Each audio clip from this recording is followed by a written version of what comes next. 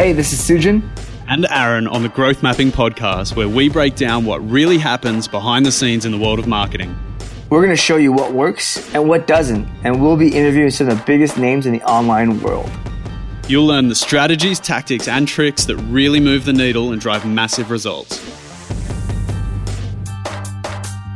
Hey guys, welcome back to the Growth Mapping Podcast with Sujin and Aaron. We're covering today what to do when your company stops growing. That horrible point where things are plateauing and you're working out what it is that you need to do next and why it's happening. And I guess when you think about it, it can happen at many different stages in your business as well.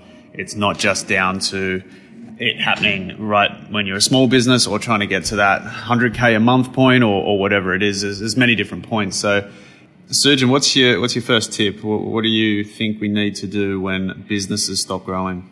I think the big thing is kind of looking at the data, understanding, are there any channels that are stopped kind of working? I know that, the digital marketing space changes really rapidly. It could just be that it could be as simple as Facebook has changed the way they structure, like if you're e-commerce, your shopping feed, your products, or introduced new formats, and that could screw up the performance. So look at the data. I think that's really, really important. Look at the conversion rates. But another big thing is to look at the potential possibility of each marketing channel that you're using. Like, is it that you're ranking well and you've just ate up, you're ranking for a lot of the top keywords that you're going after on the SEO front, and you don't have another big win in sight unless you get to page one for another keyword? Like look at each channel and how much of the market share or potential you've used up from that channel. What do you look at? Yeah, look, I guess with specifically what you were saying, they use the data. I guess if we dig down, we're specifically talking, the first point of call would be to hit your analytics, right? Look at which channels in your analytics are actually flatlining or declining and sort of work it out from there. So I specifically wanted to highlight the fact that analytics would be my go-to from there. Given that we're in the industry of search and content, we're obviously going to start doing, as we've mentioned in previous episodes, start doing a content audit and fully understanding how successful or unsuccessful specific pieces of content are being, working out whether it's, as you said, things are saturated, if we're reaching our peak, or if we're just going down a path of all of a sudden we're creating content that really isn't of value to people and isn't of interest, and therefore that's translating into lower traffic and lower leads and lower sales. It's, as you said, data is really key to all of this. It's not about just thinking that you need to double down on your marketing spend or put twice as much budget into AdWords or pay-per-click ads. And I'm guessing you've seen the same, Sujin. I see so many times when businesses that we deal with just say, oh yeah, lead volume's dropping off. We're not going to try and analyze anything. We're just going to dump more money into ads. And it's a ridiculous way of doing things.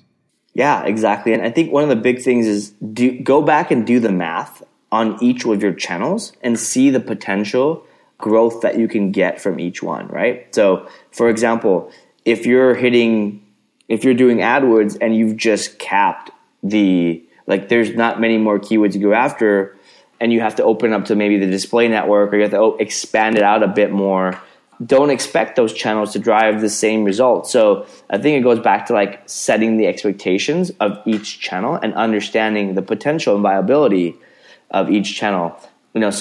Some other things, I think there's lots of things you can learn from analytics, but I think, really the best kind of ways to learn is talking to your customers, right? Like actually human interaction with people. It's really weird, online world, no human interaction, but getting customer feedback from the people who have, if you have a SaaS product, the people who use your product the most often, like the most active people. And so just on that point, I mean, obviously, there's loads of different survey tools and stuff that you can use online, but you're specifically highlighting getting on the phone and speaking with people and understanding exactly how they feel in their own words. Are you right? Is that right? Yeah, exactly. So I'm actually talking about emailing people and connecting with them, and you can have them fill out like a Google form or a feedback form via email. I think you can also, like you were mentioning on the website, you can use like a Hotjar, Qualaroo to maybe put it on your checkout page and understand better what people are like, why they're abandoning or what the problems are. But I think I like to do the polarizing views. So you've looked at the data, you've taken a very quantitative look.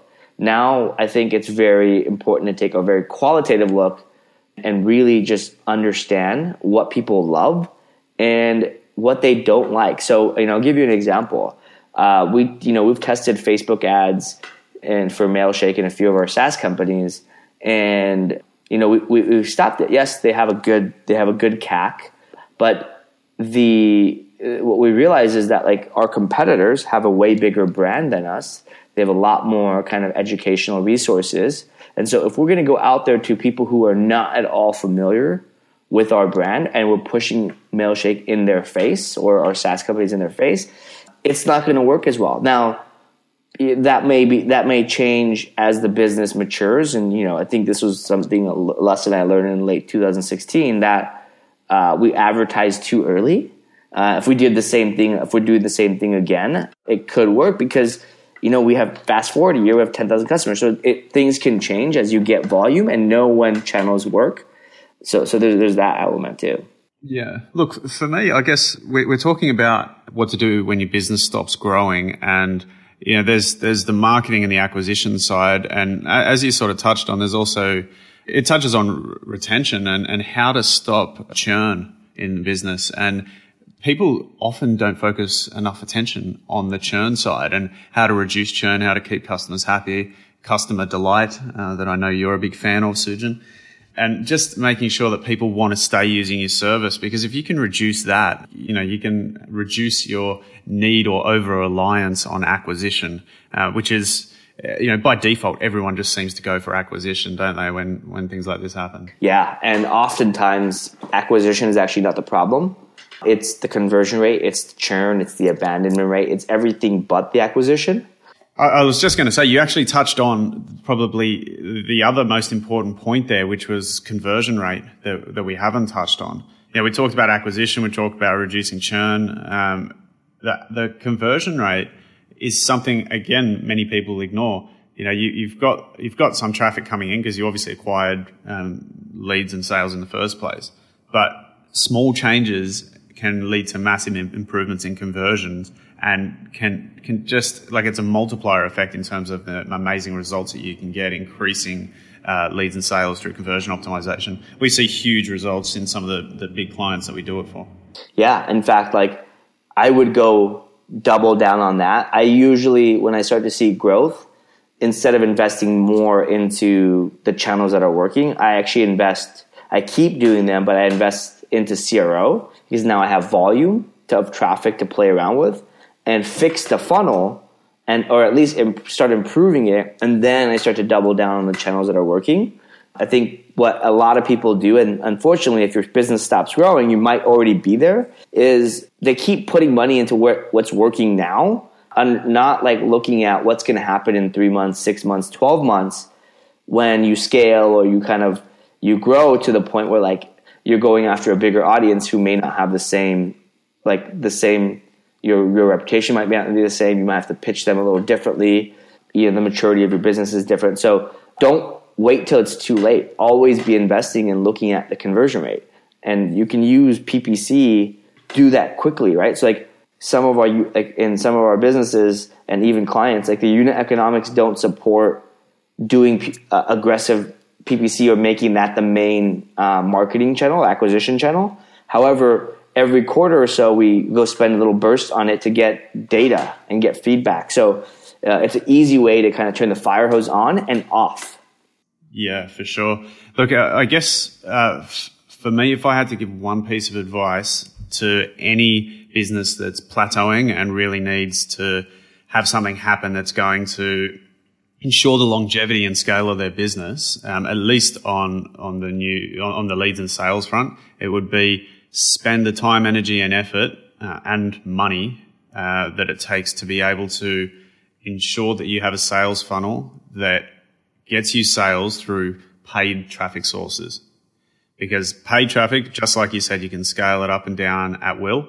But if you find a way and your numbers match up properly, that says, I know that each customer through this channel is going to cost this much, and it simply scales endlessly, like AdWords pretty much can scale to the nth degree, or Facebook. That's a golden goose in many situations. So spend the time, energy, and effort focusing on that. Exactly. All right. So one last thing before we wrap this thing up is when you're when you're in this state of mind, it's almost like you're desperate to figure out new things that work. So just make sure two things. One, you don't fall into the sunk cost fallacy where you keep spending because you're hoping it's going to work one day. You got to draw a line in the sand and when things are just not going to work, and you might be there. Number two is don't just try a lot of new channels. Think about one or two channels that you can try and do the math on them if they were successful. So for example, let's say I've tapped out all these channels. I want to try doing podcast advertising or radio advertising. And I'm comparing that to webinars, co-marketing.